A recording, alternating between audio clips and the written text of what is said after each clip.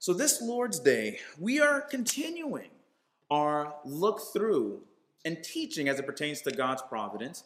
And we are coming across an aspect of God's providence that, more so than the other two aspects of God's providence, definitely is a very difficult element to explain and make clear because of all that it entails.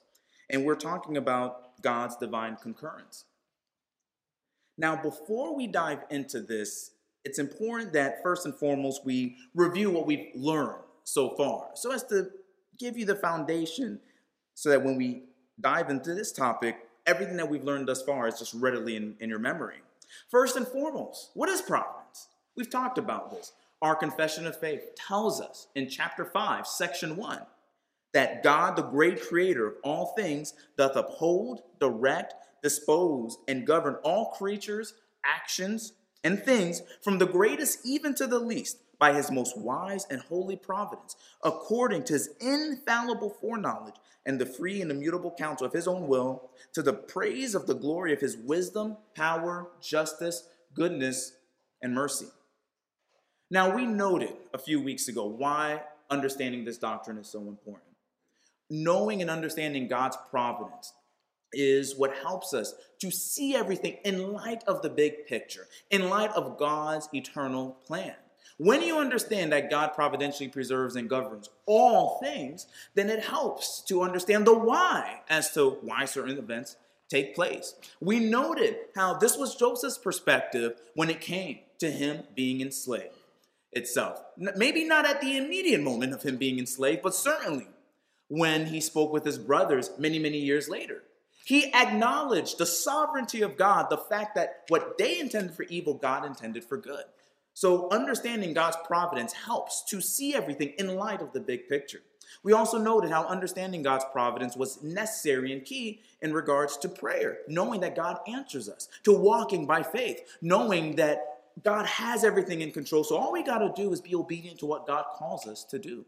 And then we noted how God's providence was essential in the securing of our redemption. We saw how God so providentially governed all things surrounding the birth of Jesus Christ, and that if he had it, all those different details that we saw, where he was born, the census that took place, how all of that was under God's providential hand so as to secure Jesus' birth, and then also, obviously, his future death, burial, and resurrection. We noted also the pitfalls to avoid, how in understanding God's providence, that wasn't an excuse for laziness, for recklessness, for carelessness, for presumption. Something that a bad understanding of providence can lead to if you ignore the duties that God gives you. Then we talked about, and we started to talk about over the last few weeks, the different elements or aspects as it pertains to God's providence. If you recall, I mentioned that within this understanding, this aspect of God's providence, there were three elements: divine preservation, divine government, and divine concurrence. All of these working together to ultimately bring about God's ultimate goal. Divine preservation we defined in this way. It was God's continuous work whereby he sustains and upholds all created things.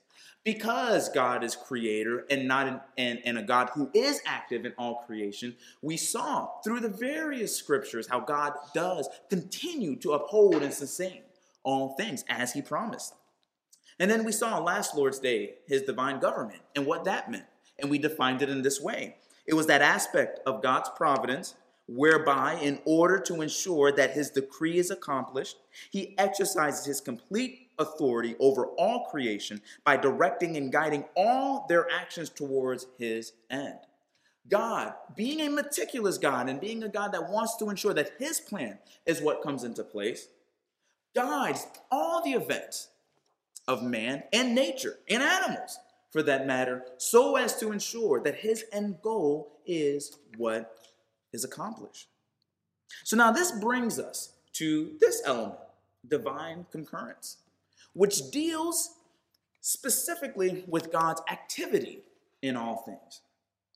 But before diving into this and really getting into some of the nitty-gritty here, Well, two things. One, this is not going to be something that I'll be able to cover in one lesson. This is definitely going to be a two-parter. There's no way to do this doctrine justice in 20 minutes. So this will be something that in my next lesson we will also be talking about. But two things that I wanted to state before we dive into this is, first and foremost, and the reason why I bring both of these up is because of how important and how deep this can get. So there's two things that I want to make sure that I mention as it pertains to this before we dive in. The first is this. It is so important as we study our theology, as we start to dive into some of the more deeper, maybe more nuanced aspects in theology, that doesn't lead us to speculate on things that God has not revealed. You know, the scriptures are pretty clear. Deuteronomy 29, verse 29, the secret things belong to the Lord our God, but the things revealed belong to us and to our sons forever, that we may observe all the words of his law. And then we see in 1 Timothy 6, verses 3 through 5, if anyone advocates a different doctrine and does not agree with sound words, those of our Lord Jesus Christ, and with the doctrine conforming to godliness, he is conceited and understands nothing, but he has a morbid interest in controversial questions and disputes about words, out of which arrive envy, strife, abusive language, evil suspicions, and constant friction between men of depraved mind and deprived of the truth, who suppose that godliness is a means of gain. You know, as you start to study theology, you'll come across areas or topics that people try to address, even though there's very little scripture to say about it. And as Christians, and as we are in this church cessationists, we have to be very careful to not try to answer questions that God never intended for us to ask. Oftentimes in this life, we will not find satisfactory answers to some of these questions. Now, we've become so accustomed to wanting to know the answer to every little thing before accepting it that we forget that there are some things that we are just going to have to accept by faith. I mean, when you look through, for a perfect example, the book of Job, in reading the book of Job, we're told why all the events happened to Job. But you know who isn't told why all these things are happening to Job? Job. Throughout the book, what you see is Job and his friends trying in vain to figure out why all these trials, why all these tragedies are taking place. Finally, God steps in and doesn't reveal to Job why the events took place. God puts Job in this place for speculating as he did. He was trying to pry into the secret counsels of God, and God rebukes him for that. God basically tells Job, it's not for you to know why this took place, but it's for you to trust me and know that I am glorified in it and that you will be sanctified in this. Now, me saying this is not a call, I want to be clear, towards ignorance either. There are plenty of passages that speak on the contrary. For example, in Hebrews chapter 5, verses 11 through 14, you see the writer saying this, concerning him, we have much to say, and it is hard to explain, since you have become dull of hearing. For though by this time you ought to be teachers, you have need again for someone to teach you the elementary principles of the oracles of God. And you have come to need milk and not solid food. For everyone who only partakes of milk is not accustomed to the word of righteousness, for he is an infant. But solid food is for the mature, who because of practice have their senses trained to discern good and evil. And then in 1 Corinthians chapter 14, verse 20, where Paul writes, brethren, do not be children in your thinking, yet in evil be infants, but in your thinking be mature. So we see in passages like this plainly that there is a growth that we ought to have as Christians in our understanding of theology. There are plenty of things that the scriptures do reveal to us that we can and ought to study deeply. The problem with so much of these speculations is that people do it without first fully comprehending the basic things that the Bible actually reveals. And, it would be like, for example, someone wanting to study calculus and they don't even know how to add or subtract. Now, I'm not saying that what we're about to do is speculate, but this is an area that if we're not careful, we could easily become very speculative in. So I want to make sure over the next week, since, again, this is going to be a two-parter, that no one starts to dive and try to pry into the secret counsels of God. The second point of caution that I want to make sure that I'm emphasizing is that we have to be patient enough to learn and humble enough to accept the hard truths contained in the Bible, whether we like it or not. Sometimes to truly grasp difficult truths, we have to be humble enough and patient enough to understand.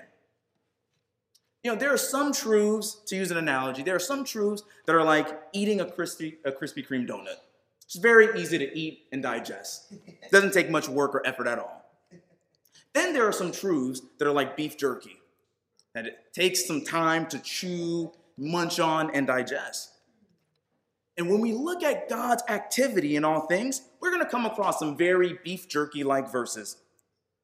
Passages that, if your idea of God is that of a nice old man with a long flowing beard, will make you uncomfortable.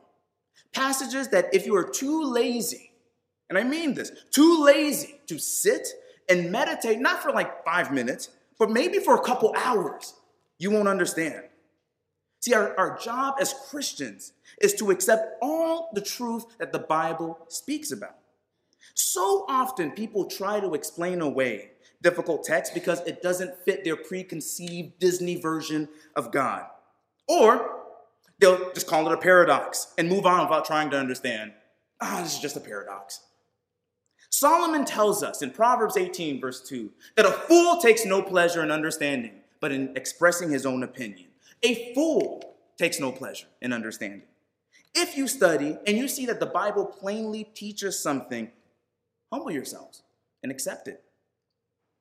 Now, I say all of this as a precaution because one thing is very clear when you read the passages of the Bible, is that God does indeed providentially direct and govern the actions of men.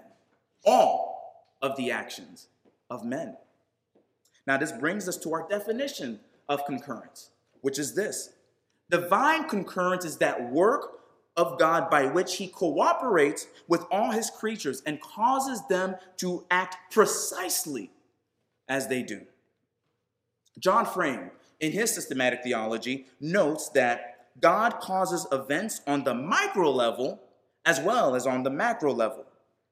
So God, in his holy providence, not only governs and directs events to accomplish his purposes, but also directs the actions of men to accomplish his purposes as well.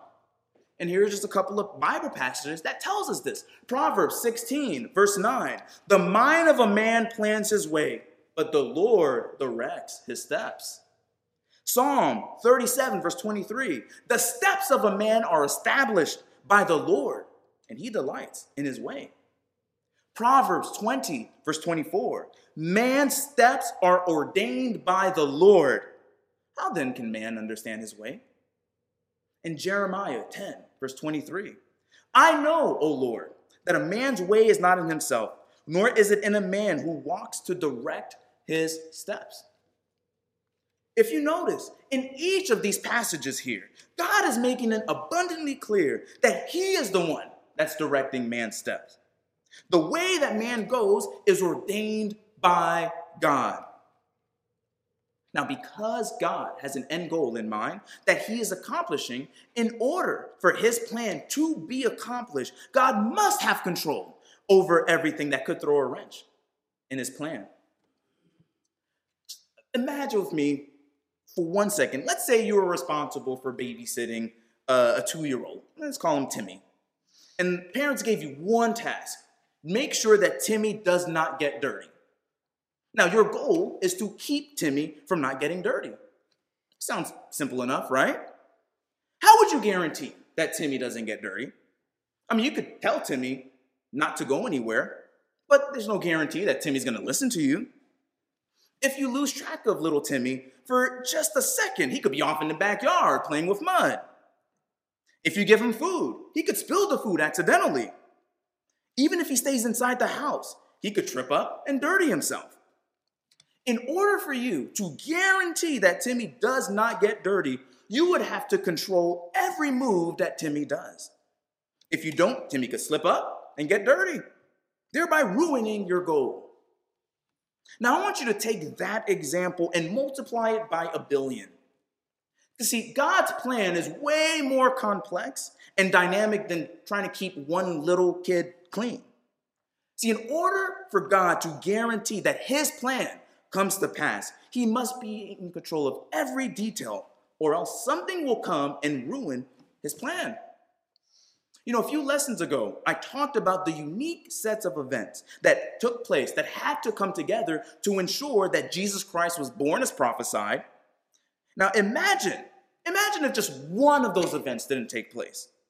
Imagine if the Roman Empire had not been in control of Israel. What authority would they have had to require a census that forced Mary and Joseph to come from Nazareth down to Bethlehem? How much more difficult, if even possible, would it have been for them to flee to Egypt? Because remember, Egypt was part of the Roman Empire. It's not like they could have, had that not been the case, just walked into Egypt willy-nilly. Or what about Joseph's family being preserved from the severe famine? What if his brothers never sold him into slavery? Don't forget, when his brothers go to Egypt to ask for food, they didn't know the language. They were speaking in their language, and there was a translator between them. So had Joseph not gone to Egypt, he would not have learned how to speak, Egyptian. I don't know he would not have known how to speak Egyptian itself. How would they have been able to convince Pharaoh or anyone to let them stay in the land? So God, in order to ensure that his plans are fulfilled, must be in control of everything. Now, this brings up a question that people ask. Some genuinely wanting to know, others thinking that this is a shot at Christianity. Well, if God is in control of all things, and even our actions, does that mean that we're puppets? Does that mean that basically we're just standing here and then God's just making us move our hands and we have nothing to say in regards to that? Not at all. Our confession of faith in chapter 5, sections 2 and 3, I'm going to read this and we're going to talk about this. They write this: although in relation to the foreknowledge and decree of God, the first cause, all things come to pass immutably and infallibly, yet by the same providence, he ordereth them to fall out according to the nature of second causes, either necessarily, freely, or contingently. God in his ordinary providence maketh use of means, yet is free to work without, above, and against them at his pleasure. So even though God does indeed govern and control all things, he causes them to be enacted by means of what we call secondary, or you see some theologians like Calvin call it inferior causes. God is the primary cause of all things in that he determines what will come to pass.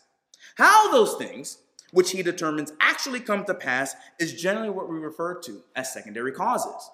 For example, when you look at Psalm 104, verse 21, where we've read the last few weeks, the young lions roar after their prey and they seek their food from God. We noted that it's not like God just drops an antelope right them in front of them. How is it that they actually get the food that they're seeking from God? More times than not, it would be from their mother bringing the food actually to them. God is the primary cause of them receiving the food. The cub's mother is the means by which God's determination comes to pass. Our confession and trying to explain this and trying to drive this point home, they give 3 categories for how secondary causes come to pass to help clarify what is meant. They say that they fall out according to the nature of secondary causes necessarily, freely, or contingently. So what is meant by each of these terms? So by necessarily, when they say that all things by second causes fall out necessarily, this refers to something coming to pass in the way that God decreed because of its very nature. or how it was created. So in Jeremiah chapter 31, verse 35, for example, Jeremiah writes this: "Thus says the Lord, who gives the sun for light by day, and the fixed order of moon and the stars for light by night, who stirs up the sea so that its waves roar. The Lord of hosts is its name." So the prophet mentions that God provides us with light. Well, how does he do it? By giving us the sun. God created the sun in such a way that its nature is that it gives off light. The sun necessarily gives off light because of how God created it. It couldn't be any other way without God supernaturally intervening, of course. So this has to do, again, with the very nature of a thing, how God creates it. Because God creates it in that way, if of necessity does that. They give the example of the moon. Well, how is it that the moon gives off the light? Well, by the sun, obviously, bouncing, or the moon reflecting the light from the sun itself. Again, these are all things that necessarily come to pass because of the very way in which it was made itself. Then you see the divines move on from necessarily to now talking about things coming to pass freely. Now, by this, what's meant is something coming to pass in a way that God decreed without forced coercion of the agent itself. And there's a couple of passages that highlight this.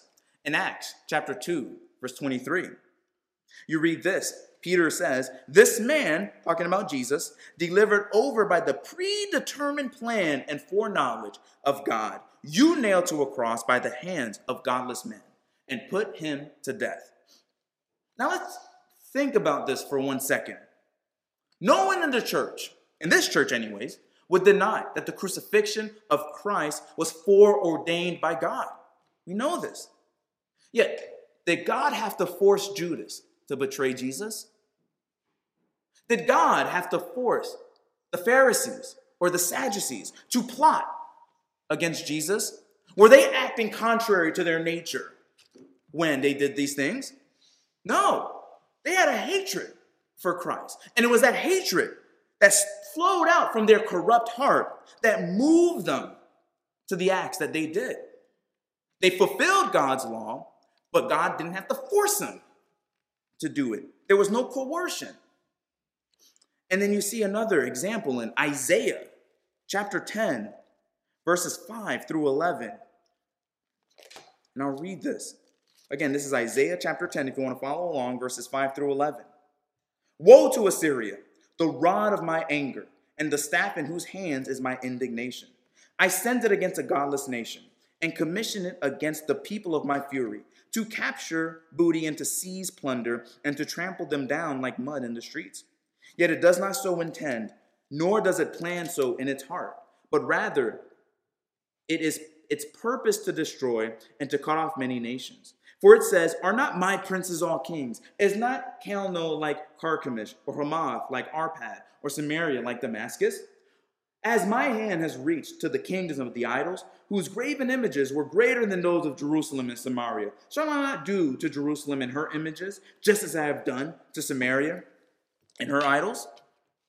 So you see in this passage, clearly God stating that he's going to send Assyria to judge Israel. But in God declaring that this was going to be the case, God didn't have to coerce Assyria to do that. They had their own motivations for attacking Israel. This is what we see here, what its purpose was. So though they fulfilled God's will, it was not by force on the part of God, but freely on their part. So that no one can blame God for their sins. This is one of the things in regards, and we're going to get to the last point contingently, but this is one of those things to where you hear people try to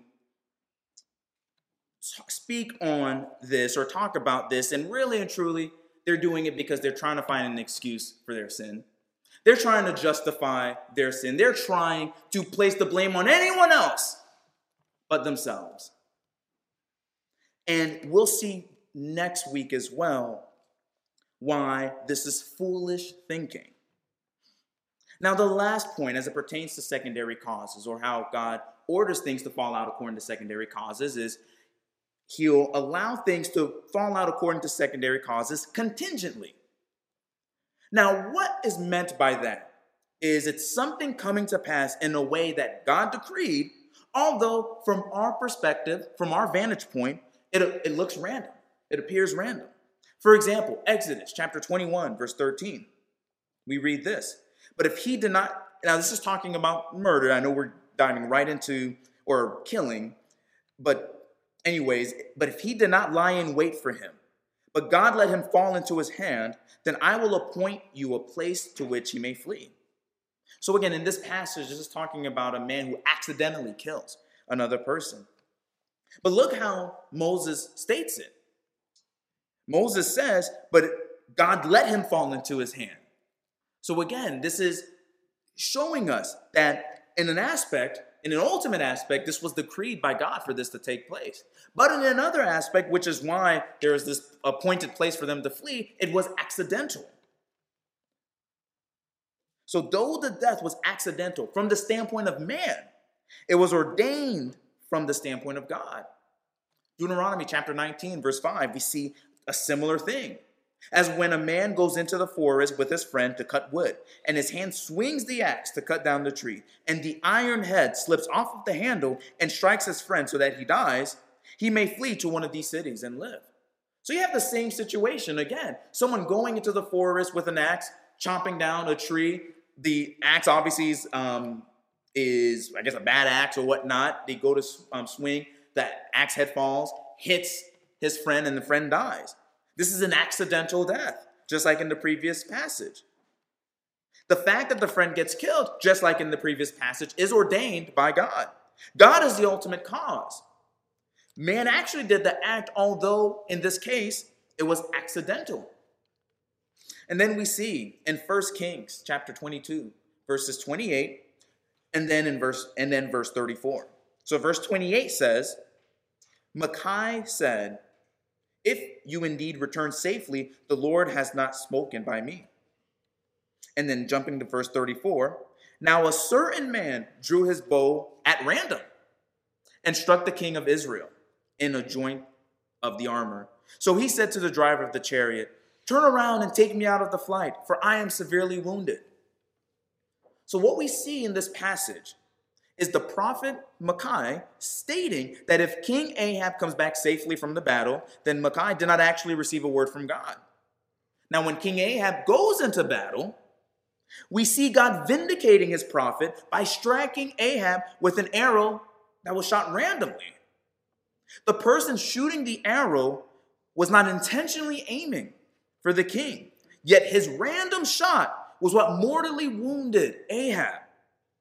Now, the person freely shot the arrow. It wasn't like, for example, if any of you are familiar with, the first Avengers movie with that, whatever that staff that Loki has that just controls people. It wasn't as though, like, this guy automatically turned into some weird zombie or whatnot and just shot the bow at random. Nah, he intended to shoot the bow at random. He didn't intend to aim at anybody, but then he intended to shoot the bow at random. But that random aiming hit Ahab, which was ordained by God. Now, from man's perspective, again, it was random. But then from the perspective of God itself, it was not. It's just like what it says in Proverbs 16. The lot is cast into the lap, but it's every decision is from the Lord. Random acts are ordained by God. Now, because God ordains things to immutably come to pass by means of secondary causes, it is foolish and dumb to claim that we are puppets in our actions. See, to claim that is to ignore how God causes things to come to pass. Plain and simple. It's a cop-out. It's an excuse for you to continue in sin. Yes, God does ordain even our steps, but not in a way to where we're passive and mindless agents. We're not robots. We're not puppets. But rather, God makes all things fall into place through these secondary causes so as to ensure that we aren't mindless puppets. If you just look back to the confession, I didn't write it down, but chapter 3 on God's eternal decree, this is exactly what the divines are getting at here. It establishes the liberty of the will itself. Now, there is one other aspect of God's divine concurrence that we have to address. Now, we know that God controls all the actions of men in order to secure his ends. It cannot be any other way in order for God to ensure that his purposes are fulfilled. Well, we also know that men aren't sinless, and oftentimes men do things that are wicked and sinful. If God's providence extends to even the activities of men, does that mean that even the sinful things that men do are controlled by God? So this is my cliffhanger question. We're going to dive into that question in my next lesson. But to get you thinking about this, I'm going to leave you with this proverb here. It's Proverbs 16, verse 4. The Lord has made everything for its own purpose, even the wicked for the day of evil. So we will have the thrilling conclusion to this lesson. Actually, not next Lord's Day. I'm out of town next Lord's Day, so in 2 weeks. So try not to speculate too much, as I warned. That being said, please rise as we will now recite the Ten Commandments.